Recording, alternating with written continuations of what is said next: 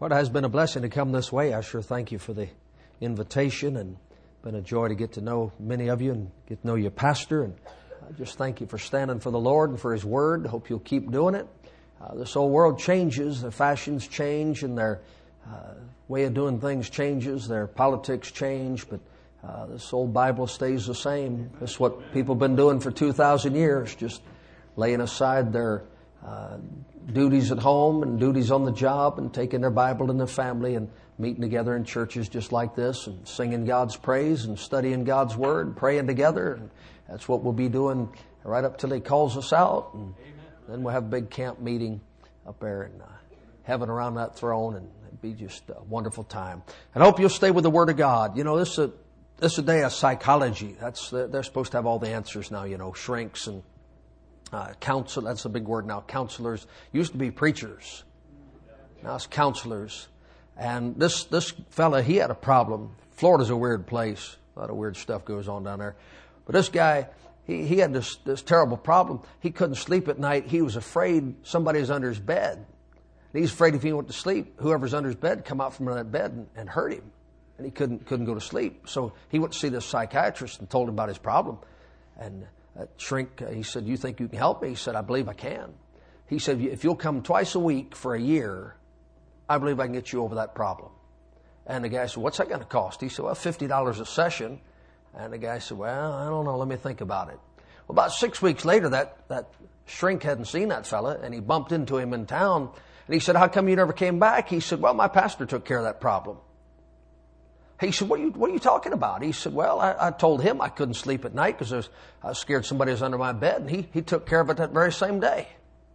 That psychiatrist, you know, he didn't believe it. He said, "Well, what do you do?" He said, "My preacher gave me a saw, told me to cut the legs off my bed." You know, most things in our lives are not that complicated. They're really not. It's just a matter of finding out what God says and doing what God says, and what we thought were great, big, gigantic problems, they can clear up pretty quick if we just let the Lord and His Word have their way. So, well, your pastor had asked me to bring some sort of message in this being the 400th anniversary of the King James Bible. I don't know if you knew that or not. Your job mates probably don't know that. And people nowadays just a little word about our King James Bible. I call it Authorized Version. Just a little word about that before we go to our text and read our passage tonight. Today in our world, the most brilliant minds on earth, they are assembled by those who know where to find the most brilliant minds on earth. And they devote their mental abilities to coming up with new drugs to help you live longer, or coming up with new weapons to kill more of you faster, or figuring out a way to get to the moon and look for life, or Mars and look for life, or a Hubble telescope and look for life, or to solve global warming, or to come up with a faster way to cook microwave food. Okay, the greatest minds in the world today are assembled for scientific purposes to get you smaller and faster ways to entertain yourself. Right? Cell phone. I mean, look, we went from computer to a home computer to a laptop to pretty soon they're just going to put it in your palm or in your forehead. It'd just be that fast and that simple. But the greatest minds of our day are working on scientific projects. And you'd have to admit they've really accomplished a lot in the last 30, 40 years. 400 years ago, the greatest minds in the world were interested in books and literature and the restoration of ancient texts. And of those great minds, the greatest of them were assembled in England to spend 7 years giving you this book. Now, I don't care what they say about the scholarship behind the NIV. Those are a few third-rate, low-level church people That's the best we've got working on translation. Okay? The leading scholars of our day are not studying Bible manuscripts.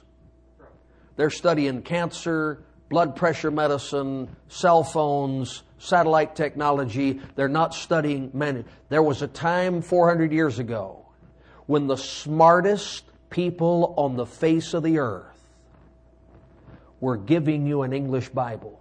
Amen. You're not going to improve on this book. That's right. You're not going to improve. Just one of the men that worked to get you this Bible. You looking forward to school getting out? Summer. One of these men was professor at university. Each year on his 3-month summer vacation, every year for decades, he learned a language. I don't mean he figured out how to ask for a hamburger when he got off the bus in some foreign country. He learned a language every summer. That's a pretty smart guy.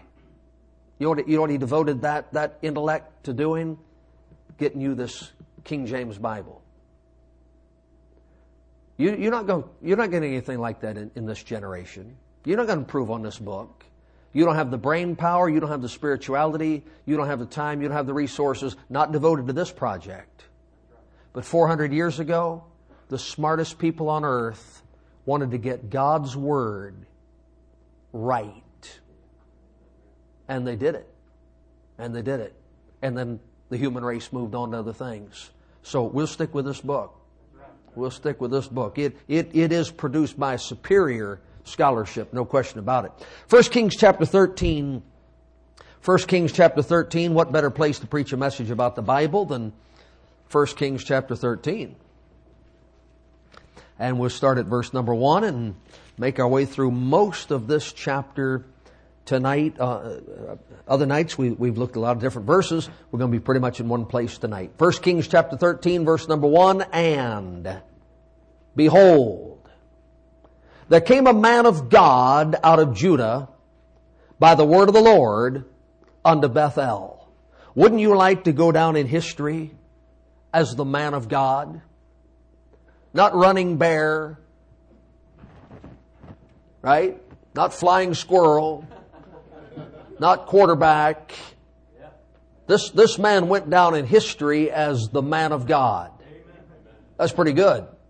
And the man of God, look what directed him. The man of God, he came out of Judah by the word of the Lord unto Bethel, house of God. So the man of God, by the word of God, came to the house of God. That's a pretty good start. That's a pretty good start. And when he got there, Jeroboam, that's the king, stood by the altar to burn incense. And he, the man of God, cried against the altar in the word of the Lord and said, "O altar, altar, thus saith the Lord." Hey, that's pretty good. He doesn't care if that man's a king or not. He's a man of God. He doesn't care if that man's a reigning monarch. He's got the power to put him in prison. He's got the power to cut off his head. He's got the power to take his property. He doesn't care. He sees a king doing something a king shouldn't be doing. He sees something going on in the name of religion, shouldn't be going on in the name of religion. And he cries out against it, not with his opinion, not with his convictions, but with the word of the Lord. That's pretty good. That's pretty good. And he says, "Behold, a child shall be born in the house of David, Josiah by name. And upon thee shall he offer the priests of the high places that burn incense upon thee, and men's bones shall be burnt upon thee." And he gave a sign the same day, saying, "This is the sign which the Lord hath spoken. Behold, the altar shall be rent, and the ashes that are upon it shall be poured out." So what do you got? You got the man of God by the word of God, coming to the house of God, and he's preaching the truth of God against that which offends God, and he's just laying it down. That's the way it ought to be. That's the way it ought to be. God's preacher shouldn't bow down to man's king. God's preacher shouldn't be afraid to speak against man's false religion. He's not hateful. He's not mean-spirited. He doesn't have bad attitude. He's not nasty. He's just telling the truth that needs to be told. And away it goes. And the Bible says in verse 4, and it came to pass, when King Jeroboam heard the saying of the man of God, which had cried against the altar in Bethel, that he put forth his hand from the altar, saying, lay hold on him. It's controversial to preach against religion. It angers people when you preach against their religion. It offends people.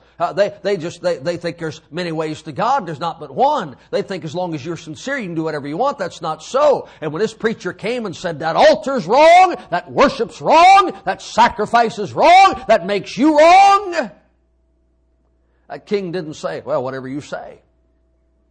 That king didn't say, well, you know, you're right. I've been under conviction for quite some time. He said, get him! You living for the Lord? Are you God's man? Declaring God's word? If nobody's thrown their arm out at you and in anger told you off, you hadn't got with the program yet. Amen.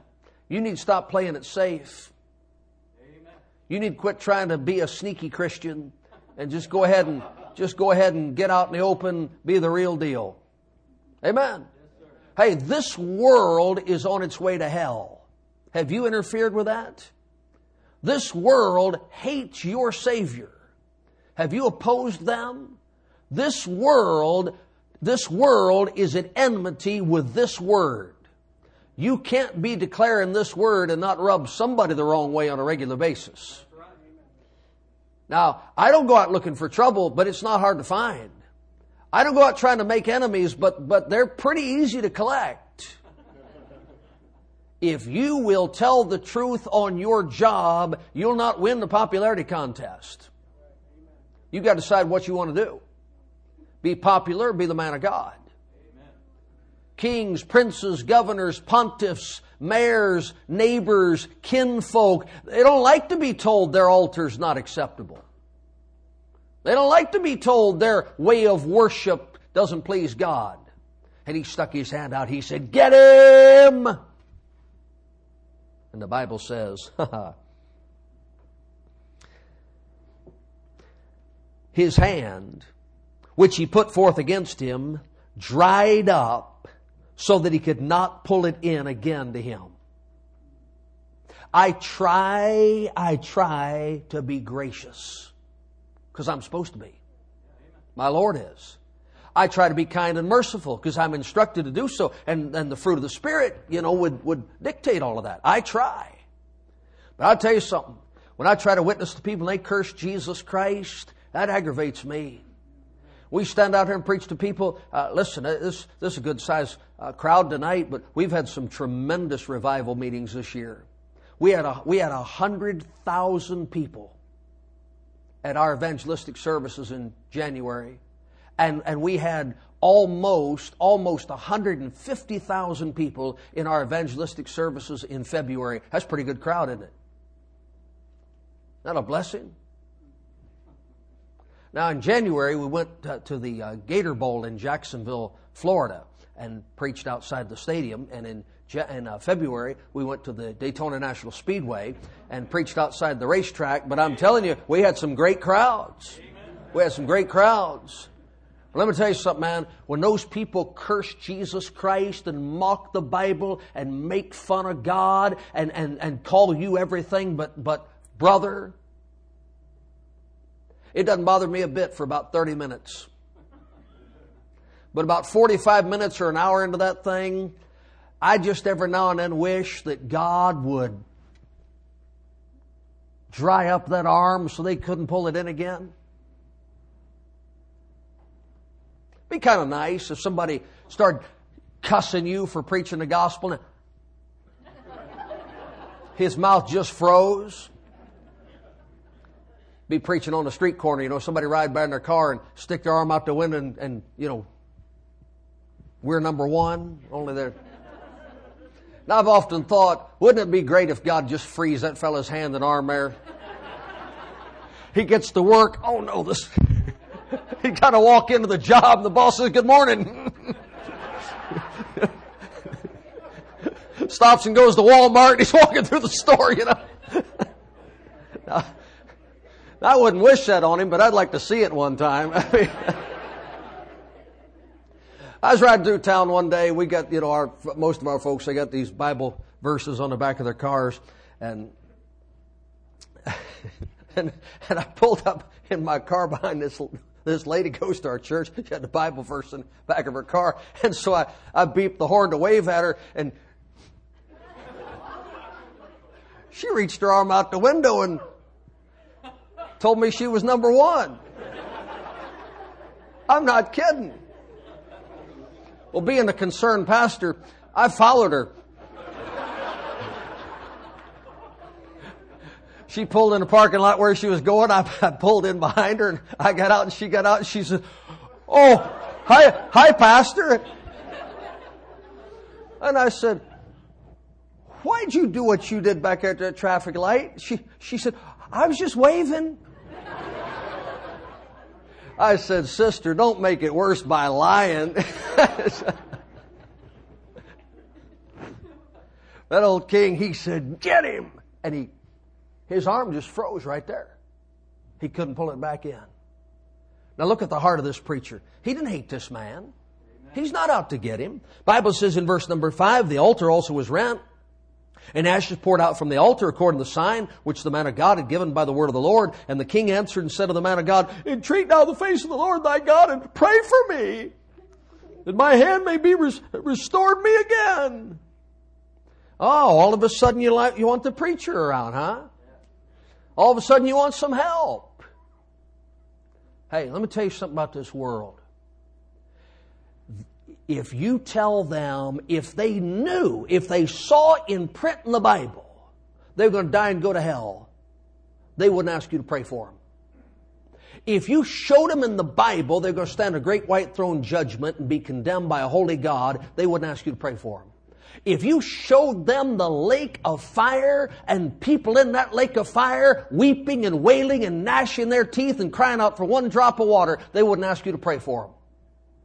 But if they find out tomorrow they got to have an operation, "You're a Christian, aren't you? Would you pray for me?" Hey, he didn't care that God had just condemned his religion. He didn't care that God had just busted his false altar. He didn't care that God had just said, everything you're doing is wrong. But as soon as his arm doesn't work right, he wants prayer. Tell you, that world out there, the only thing they want from God is to feel good, to fill their pockets, to fill their belly. That's all they want from God. They don't want anything spiritual. They want all the material stuff. Anyway, here's this man of God who came by the Word of God to the house of God and preached for God. And God confirmed the word that he preached with this sign following. And then the Bible says here, "And the man of God besought the Lord, and the king's hand was restored him again, and became as it was before." That's a good heart. That kid, he's not out to get this king. This is what your neighbors and mine, this is what they don't understand. The fact that I came and told you your religion was wrong, I'm not hateful. I don't hate you. That's right. The fact that I said you've got to repent and be born again, I'm not your enemy. I don't hate you. I wish you well. I wish you the best. Your car's broke down. I'll help you change your tire. You get laid up and sick, I'll help you cut your grass. I'm not your enemy. But that altar's wrong. I don't hate you, but that sacrifice is not acceptable. And don't people misunderstand us. Oh, you Bible believing, you think you're right and everybody else wrong. You're just so hateful. We're not hateful.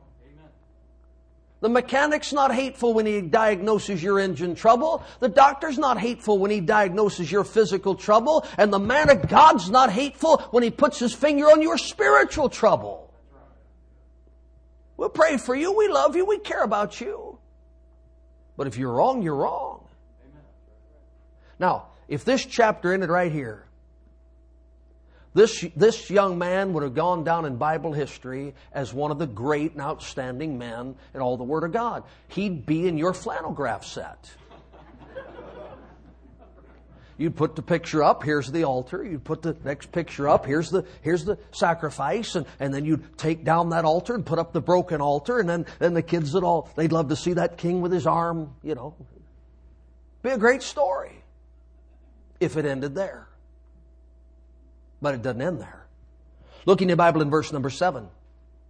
And the king said unto the man of God, Come home with me and refresh thyself, and I will give thee a reward. Now, doesn't a man need refreshment? Doesn't a man need something to eat, something to drink? Help him along the way?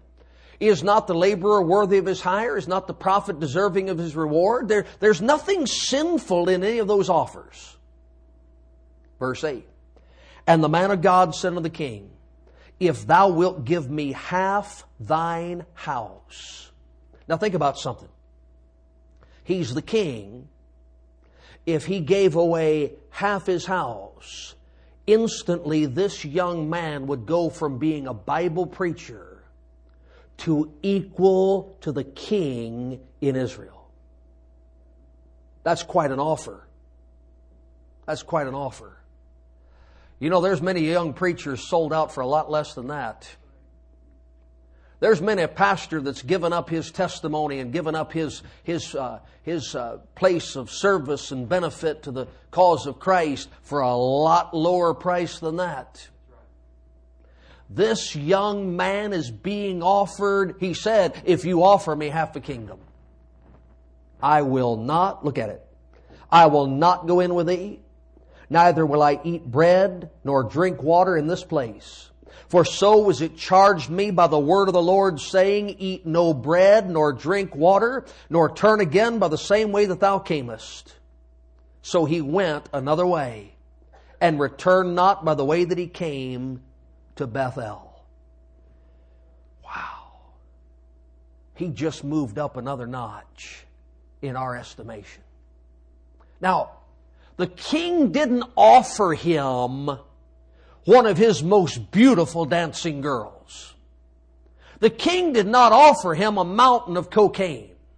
The king did not offer him some huge, gigantic sin. And he said, no way, I'm not going to do that. The king offered him a hamburger and a Coke. He offered him a meal and a little rest before he went on his way. And that preacher said, I would not take half the kingdom if I had to disobey a little teeny tiny command like don't stop for a drink. If you offered me an equal place of rule and government in the nation of Israel, they're God's chosen people.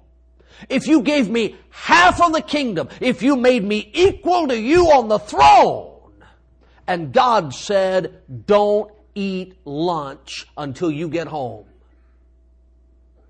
Obeying God in the least little commandment means more to me than being a king in Israel.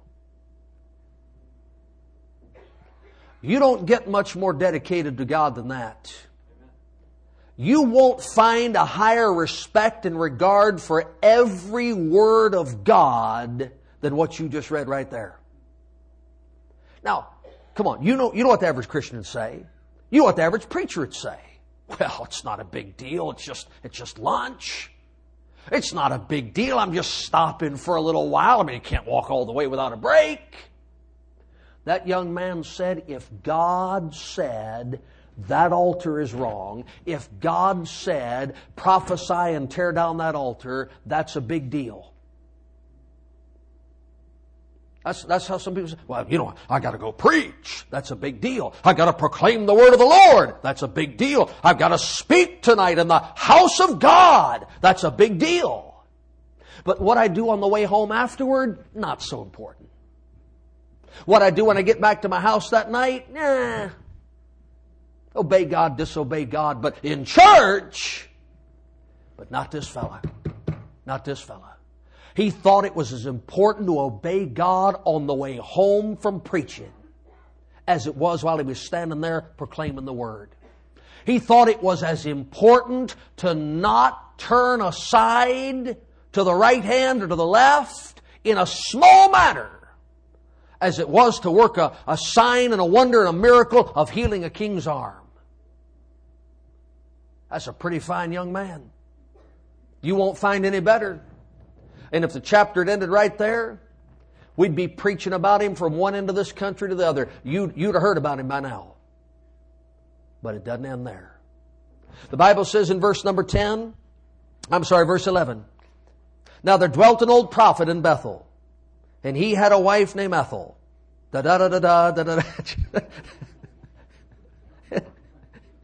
It's just perfect. I guess you'd have had to study literature for 4 years in college. Now there dwelt an old prophet in Bethel. See, and the rest of your life you're going to think his wife was named Ethel. I'm sorry about that. But anyway, there dwelt an old prophet in Bethel, and his sons came and told him all the works the man of God had done that day in Bethel, the words which he had spoken unto the king. Them they told also to their father. And their father said unto them, What way went he? For his sons had seen what way the man of God went, which came from Judah. You see what he's called all through here? The man of God. The man of God.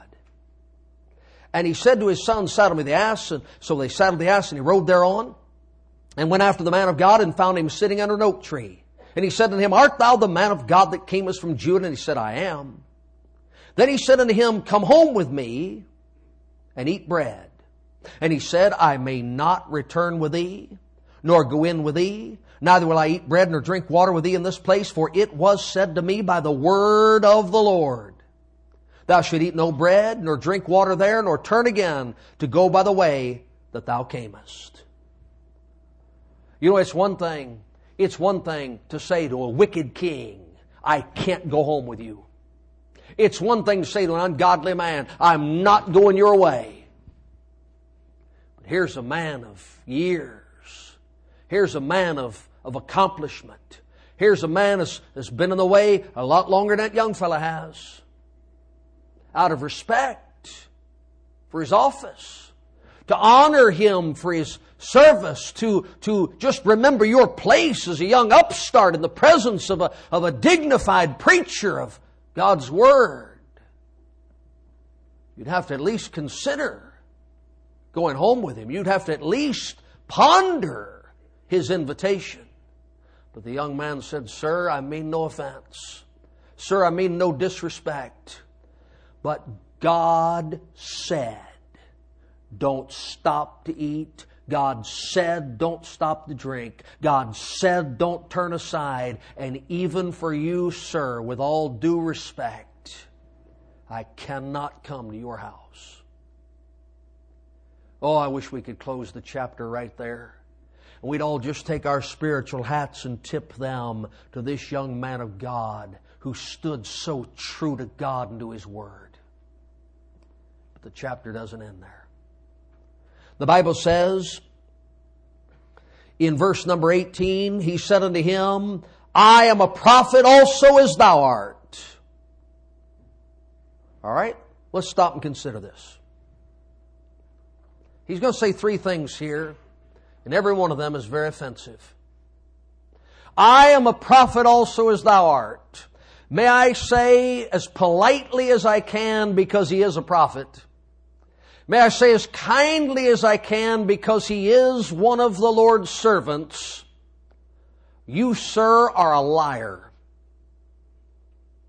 Because if you were a prophet like that young man, God would not have had to bring that kid from some other town to walk all the way to your town to preach against that king and against his altar. You would have left your comfortable home and gone down there and put your finger in his face, and you would have told him that God said what he was doing was unacceptable. If that man has built an altar in your town and set up a false worship in your town and engaged in practices offensive to God in your town and you never rebuked him and you never said a word about it, you're not a prophet like that kid. Because that kid stood against what was false and you didn't. Because that kid risked offending the king to proclaim the word of the Lord, while you, Mr. Prophet, sat silently and played it safe. You are not a prophet like that young man. Brother, if you're not trying to get lost people saved, you're not a Christian like people that are. If you're not standing against false religion and false doctrine and false teaching, you're not a soldier of the cross like the people who are standing. If you're not trying to rescue the perishing, if you're not trying to build up the saints, if you're not laying down your life for the brethren, don't meet a Christian with a beer in one hand, a cigarette in the other, and say, "Oh, I'm saved just like you." You might be saved, but you're not just like me. Okay, I'm not trying to ruin things on the last night of the meeting. But I don't know what it's like up here and you knock on doors. I don't know what it's like around here and you go out and give out gospel tracts and things like that. I'm so sick of drunks telling me I'm a Christian just like you. I'm so sick of adulterers and fornicators and the ungodly. "Oh, you're a Christian. I'm a Christian too. I'm just like you." You're not just like me. I'm faithful to my wife. You're not just like me. I'm faithful to my church. You're not just like me. I'm trying to live by the Bible. The fact that you're a paid professional minister doesn't mean you have anything in common with a man who takes the Bible and preaches the truth. That's what he said. "I'm a prophet as thou art. And an angel spake unto me by the word of the Lord." Ooh, an angel. You know, if this kid's been watching TBN, he's in trouble. I just want to tell you something. If an angel walked in this room tonight and you're here and you're not saved, that angel cannot tell you how to get saved. Bible says we preach the gospel, a thing the angels desire to look into. If an angel's here tonight, it couldn't save your soul. It shed no blood for your salvation. It never spoke one word of truth to you. Never gave you a single verse of Scripture. Listen, angels are ministering spirits. They serve God. They are not to be bowed down to. They're certainly not to be taken over the word of the Lord. Amen. Well, people in our day, they want anything but the Bible. Angel posters, angel air fresheners. Amen. Angel helping the kid across the bridge. Here an angel, there an angel, everywhere an angel, angel. How about the Bible? How about the Bible? He said, now son, I know God told you to go straight home. I know the word of the Lord told you not to come to my house. But an angel talked to me. Now, you know what that boy's got to do? He's got to say, all right, what's my final authority going to be? Does Scripture trump angel, or does angel trump the Word of God? That's quite a test. Keep your finger right there and turn to Galatians chapter 1. Galatians chapter number 1. You say, well, who would take the word of an angel over the word of the Lord? Those two boys on bicycles that are coming to your house. They got another testament that somebody got from an angel. And they give that greater authority than the Word of God. You better be careful. Bible says in Galatians chapter 1, verse number 6, I marvel that ye are so soon removed from him that called you into the grace of Christ unto another gospel, which is not another, but there be some that trouble you, and would pervert the gospel of Christ. But though we, you ready? Or an angel from heaven preach any other gospel unto you than that which we have preached unto you, let him be accursed. That young man should have said, sir, if that angel said something different than what God said, he's a fallen angel. Let him be accursed. Kick him on in the pit right now. I'm not the least bit interested in what he had to say. Amen.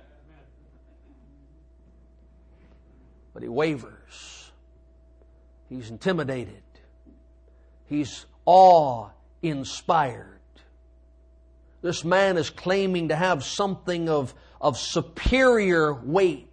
He's claiming to have something of greater import than the word of the Lord. And the young man is beginning to shake and waver, and it just might be possible he could be moved away from his faith in God's words. The Bible says in verse number 18, I am a prophet also as thou art, and an angel spake unto me by the word of the Lord, saying, bring him back with thee into thine house, that he may eat bread and drink water. But he lied unto him. But he lied unto him. He might have seen an angel. The angel didn't say that. Or maybe he never saw an angel. In either case, what he told that boy just wasn't so. Amen. You say, why would an old prophet try to mess up a young preacher? That's what I've been wondering for 30 years. Amen. Right. But they do it. Maybe they've lost their zeal, and the young man's zeal gets them under conviction, and they figure if they can quench his zeal, they won't feel so bad anymore. Maybe they quit reading their Bible, started spending every night with Fox News instead of the Word of God, and they lost their certainty of the authority of Scripture, and they lost their conviction that the whole world was going to hell and needed the gospel. And this young man just a little too fanatical and a little too overbearing. Maybe the church had gotten dead and cold, and they didn't feel like getting it going again because they didn't want to get going again either. And so they tried to pour buckets of ice water on all the young fellows that were on fire for God. Maybe. Well, I got saved. By the time I got saved, 3 or 4 guys my age, we all got saved about the same time. We were excited for God, man. We were just on fire for the Lord. We didn't know much, but we knew we were lost and going to hell, and Jesus saved us. We knew our friends were lost and going to hell, and we needed Jesus to save them. We're just out preaching and witnessing and studying the Bible, hanging around the church, and they're having to run us off so they can lock the doors and go home. And we had some old dead elders in that church.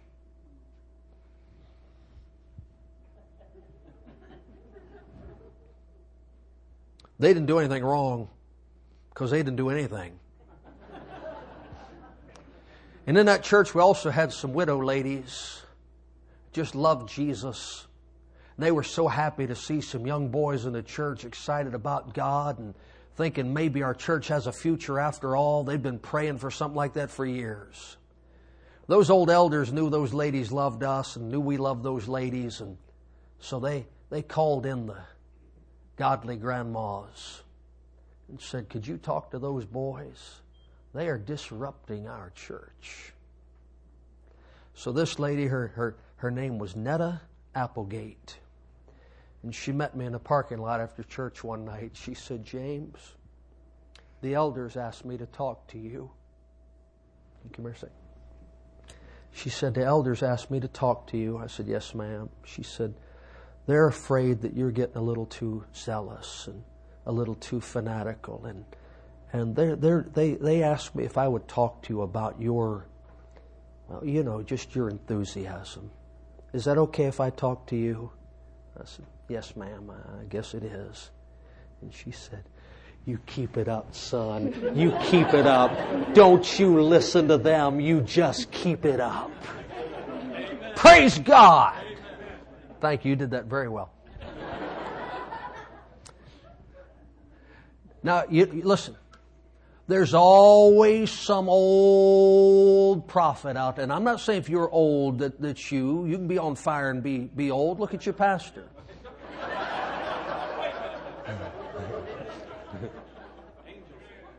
But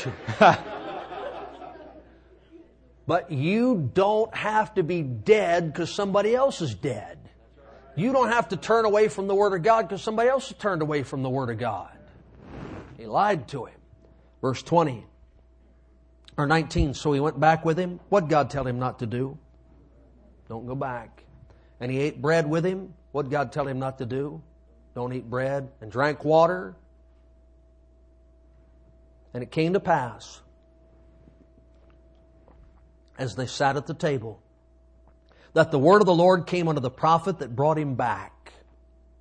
And he cried unto the man of God that came from Judah, saying, Thus saith the Lord, for as much as thou hast disobeyed the mouth of the Lord, and hast not kept the commandment which the Lord thy God commanded thee, but camest back and hast eaten bread and drunk water in the place of the which the Lord thy God did say to thee, Eat no bread and drink no water, thy carcass shall not come unto the sepulchre of thy fathers.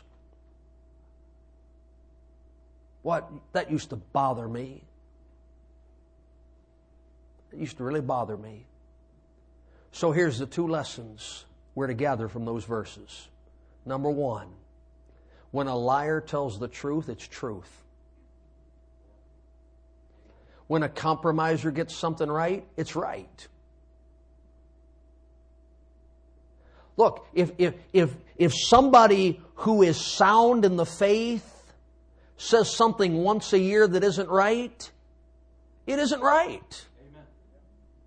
You can't believe something false just because a man who's almost always true said it. If it's false, it's false.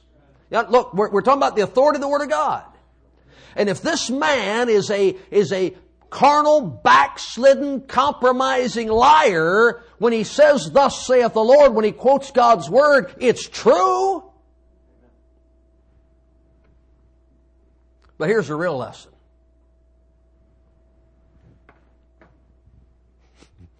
Applies to nobody here. I'm sure it doesn't. Here's the real lesson. You better watch out for these guys that'll never tell sinners out there in that world that they're wrong and need to get right. But they are instant to tell their brothers in the church where they're wrong and they need to get right. Amen.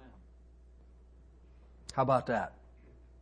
If you won't knock on a door and tell a lost drug dealer he's going to hell and needs Jesus Christ, you got no business standing up in Sunday school and telling somebody in your church they need to get right with God.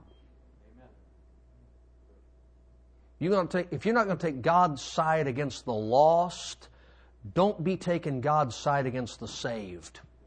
Amen. Either bash everybody or don't bash anybody. But you know the crowd I'm talking about. They'll go sit in the bleachers at a ball game and listen to people cuss and swear and tell dirty stories and make fun of God and take Jesus' name in vain all night long and never object.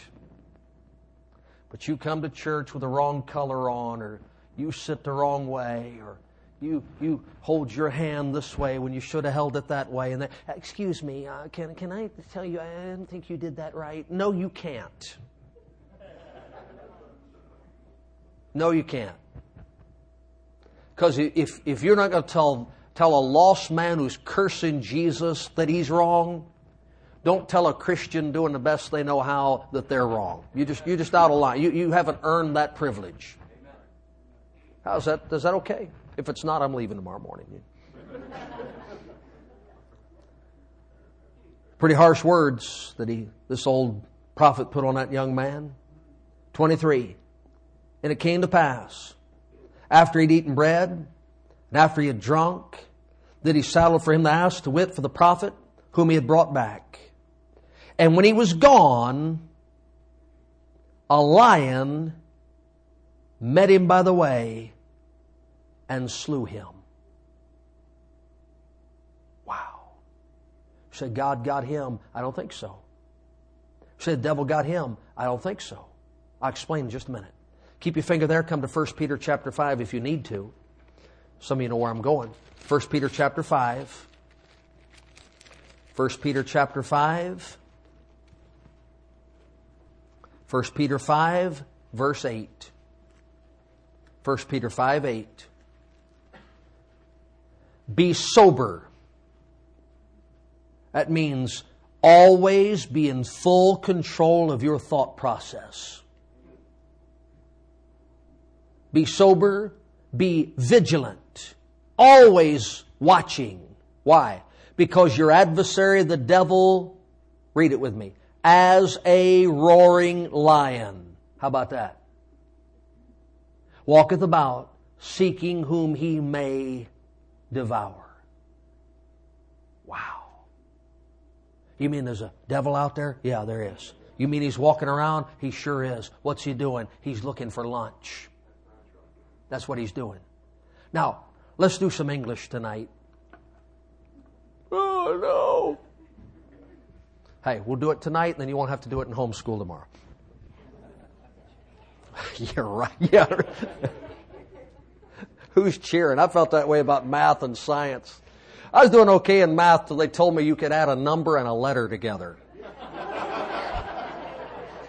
You know where that came from? Muslims. They've been terrorizing me for a long time. I used to come in the house and I'd say, Mom, can I have a cookie? And she'd say, yes. And I'd head for the cabinet where the cookies were. And she said, what are you doing? I said, well, you said I could have a cookie. I said, yes. I said, you could, but you may not.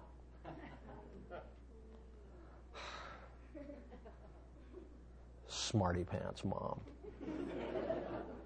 Now here's what she's trying to teach me. And she did, because see, I still remember it. Can is ability. May is permission. Can is ability. May is permission. Aren't you glad the Bible didn't say, your adversary, the devil's a roaring lion, goeth about seeking whom he can devour? Because he can devour every one of us. But seeking whom he may devour, that's either permission or opportunity. Correct? Okay, now watch this. You want to help me out? You don't? Do you want to help me out? Okay, good. There went your $100. Okay. Now you stand right here, and when I say now, I want you to walk over to that other wall over there. Think you can do that? That'd be PE. You won't have to do PE tomorrow. Now, God says to the young man, go home and don't stop. Is that right? Now, I'm the young man. I'm going to go home and I'm not going to stop. He is the roaring lion. Okay? You ready? Now.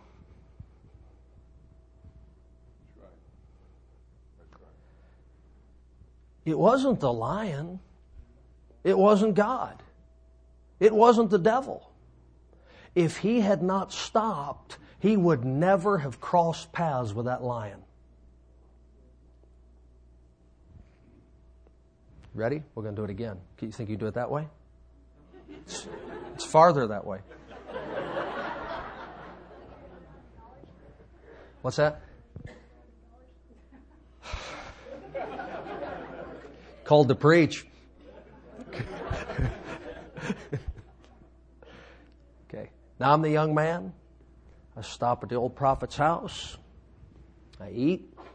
I drink. I get up to go. Now.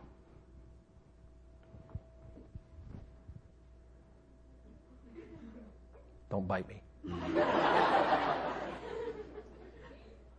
It wasn't God. It wasn't the lion. Had he obeyed the Lord, he would have been way on down the road and would never have turned into May.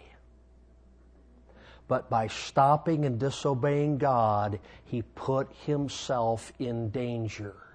And he crossed paths with a lion he never had to meet. Thank you.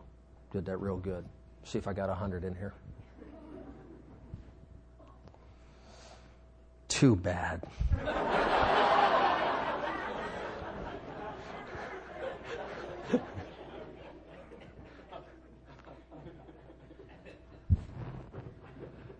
People say, well, if I sin, will God get me? Probably not. If I sin, will the Lord punish me? Not likely. I think he punished his son on the cross for all our sins. But if you stray from the path of obedience, you might run into the devil. You might run into trouble that you could have avoided if you'd just done what God told you to do. See that? We got a lot of old prophets nowadays and a lot of young prophets and a lot of preachers here and authors there and expositors over here and seminar speakers over there. And I hear them all saying the same thing. You don't have to obey God. You don't have to live in strict obedience to the Word of God as long as you love the Lord. This young man loved the Lord. As long as you serve God, he was serving God. But when he disobeyed the word of the Lord, he put himself in line for trouble.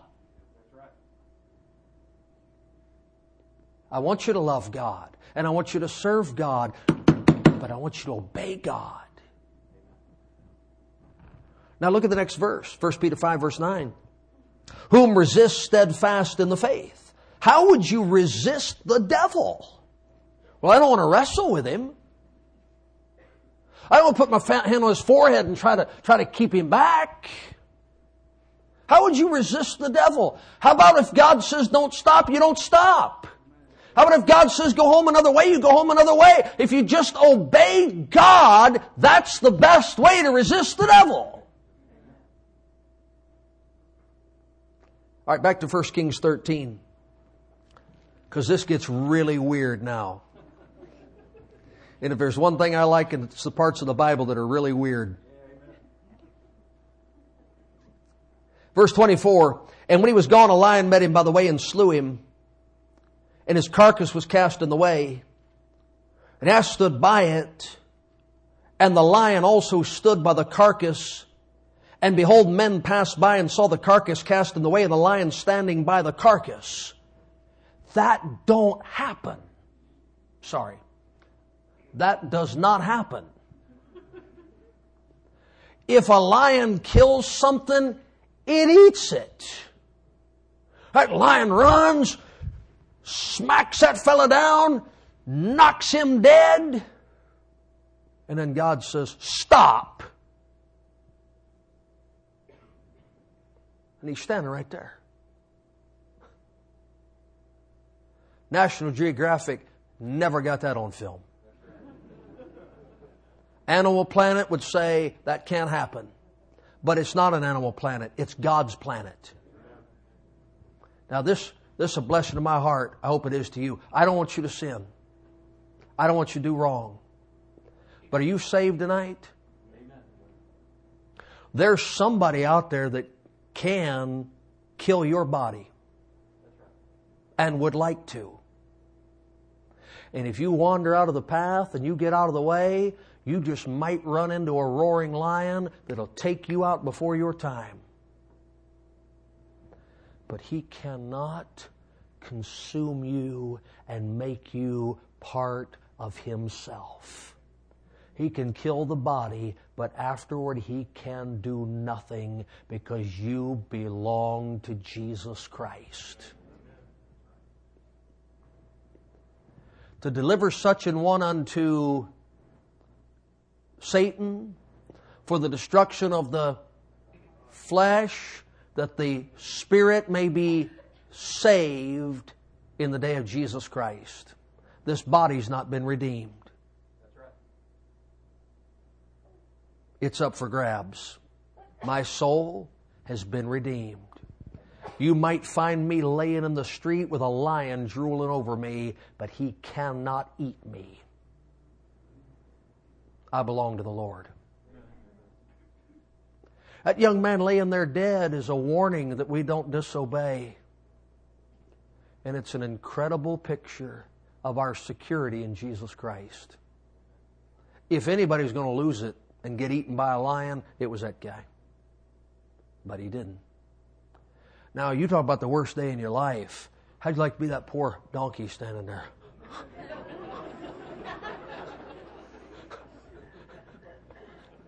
He is no match for that lion. That lion looking at him, licking his chops and can't move. And that donkey wanting to run away and go home and he can't move.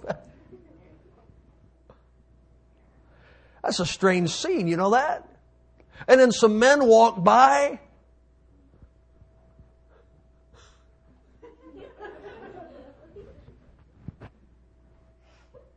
That's amazing. Now here's the tragedy.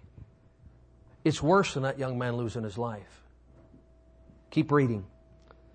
It says in verse number 25, behold, the men passed by and saw the carcass cast in the way, and the lion standing by the carcass. And they came and told it in the city where the old prophet dwelt. And when the prophet that brought him back from the way heard thereof, he said, it is the man of God who was disobedient unto the word of the Lord. Therefore the Lord hath delivered him unto the lion, which hath torn him and slain him, according to the word of the Lord, which he spake unto him.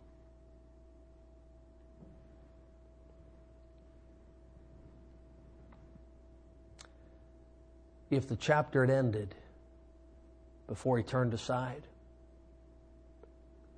in that city and in this city tonight, he would be known as the man of God who proclaimed the word of the Lord and wouldn't go against God's word for half the kingdom. But instead, because of one day's failure, husband, because of one day's disobedience, wife, because of one day's compromise, good church, he was known in that city and to this day in this city as the man of God who disobeyed the word of the Lord. You have started very, very well. Finish that way. You've run a good race to this point. Your pastor has a good reputation. Your church has a good reputation. You, as part of this church, I trust, have a very good reputation. Live and die with your good reputation intact. Don't go so far in the right way, but then have the final word written that disobeyed the word of the Lord and ended up victim of the roaring lion. A man told me, we were sitting, and I've been chewing on this ever since. Your pastor knows more about history and things than I do. But he said, can you think of a church? Can you think of a church anywhere in this country that is true to the Word of God, true to the authority of Scripture, that is winning the lost and edifying the saints, that's over 100 years old? I can name a lot that used to be. I can name a lot that started right. I can name a lot that if you go to their documents, where they began was right where they're supposed to be. What happened to that college? What happened to that school? What happened to that church? What happened to that ministry? How'd the lion kill it? Never says he didn't love the Lord. Never says he wasn't serving the Lord. He just thought he didn't have to obey all of God's Word. Got a King James Bible? Believe it's true? Live by it. Live by it. And worst of all,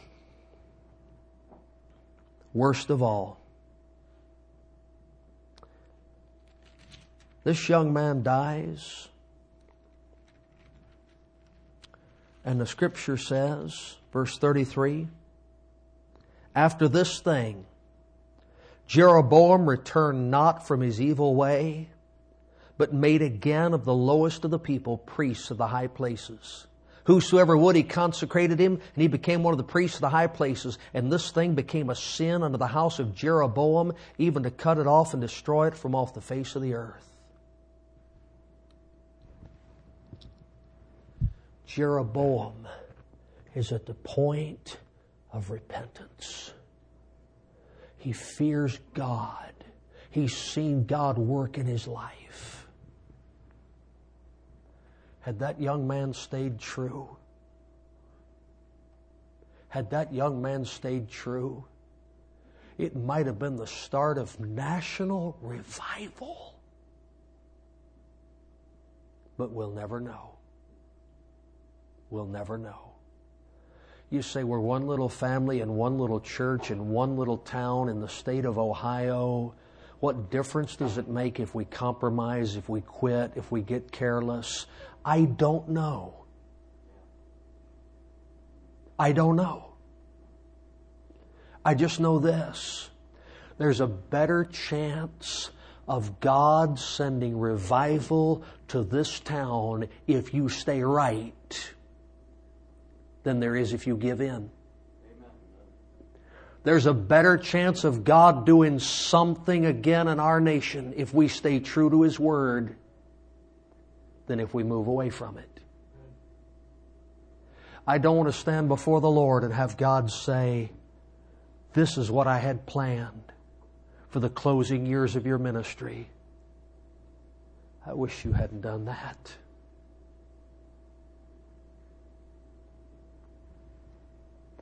I want to be like that old preacher that sat in that jail and wrote to Timothy and said, "I have fought a good fight. I have finished my course. I have kept the faith."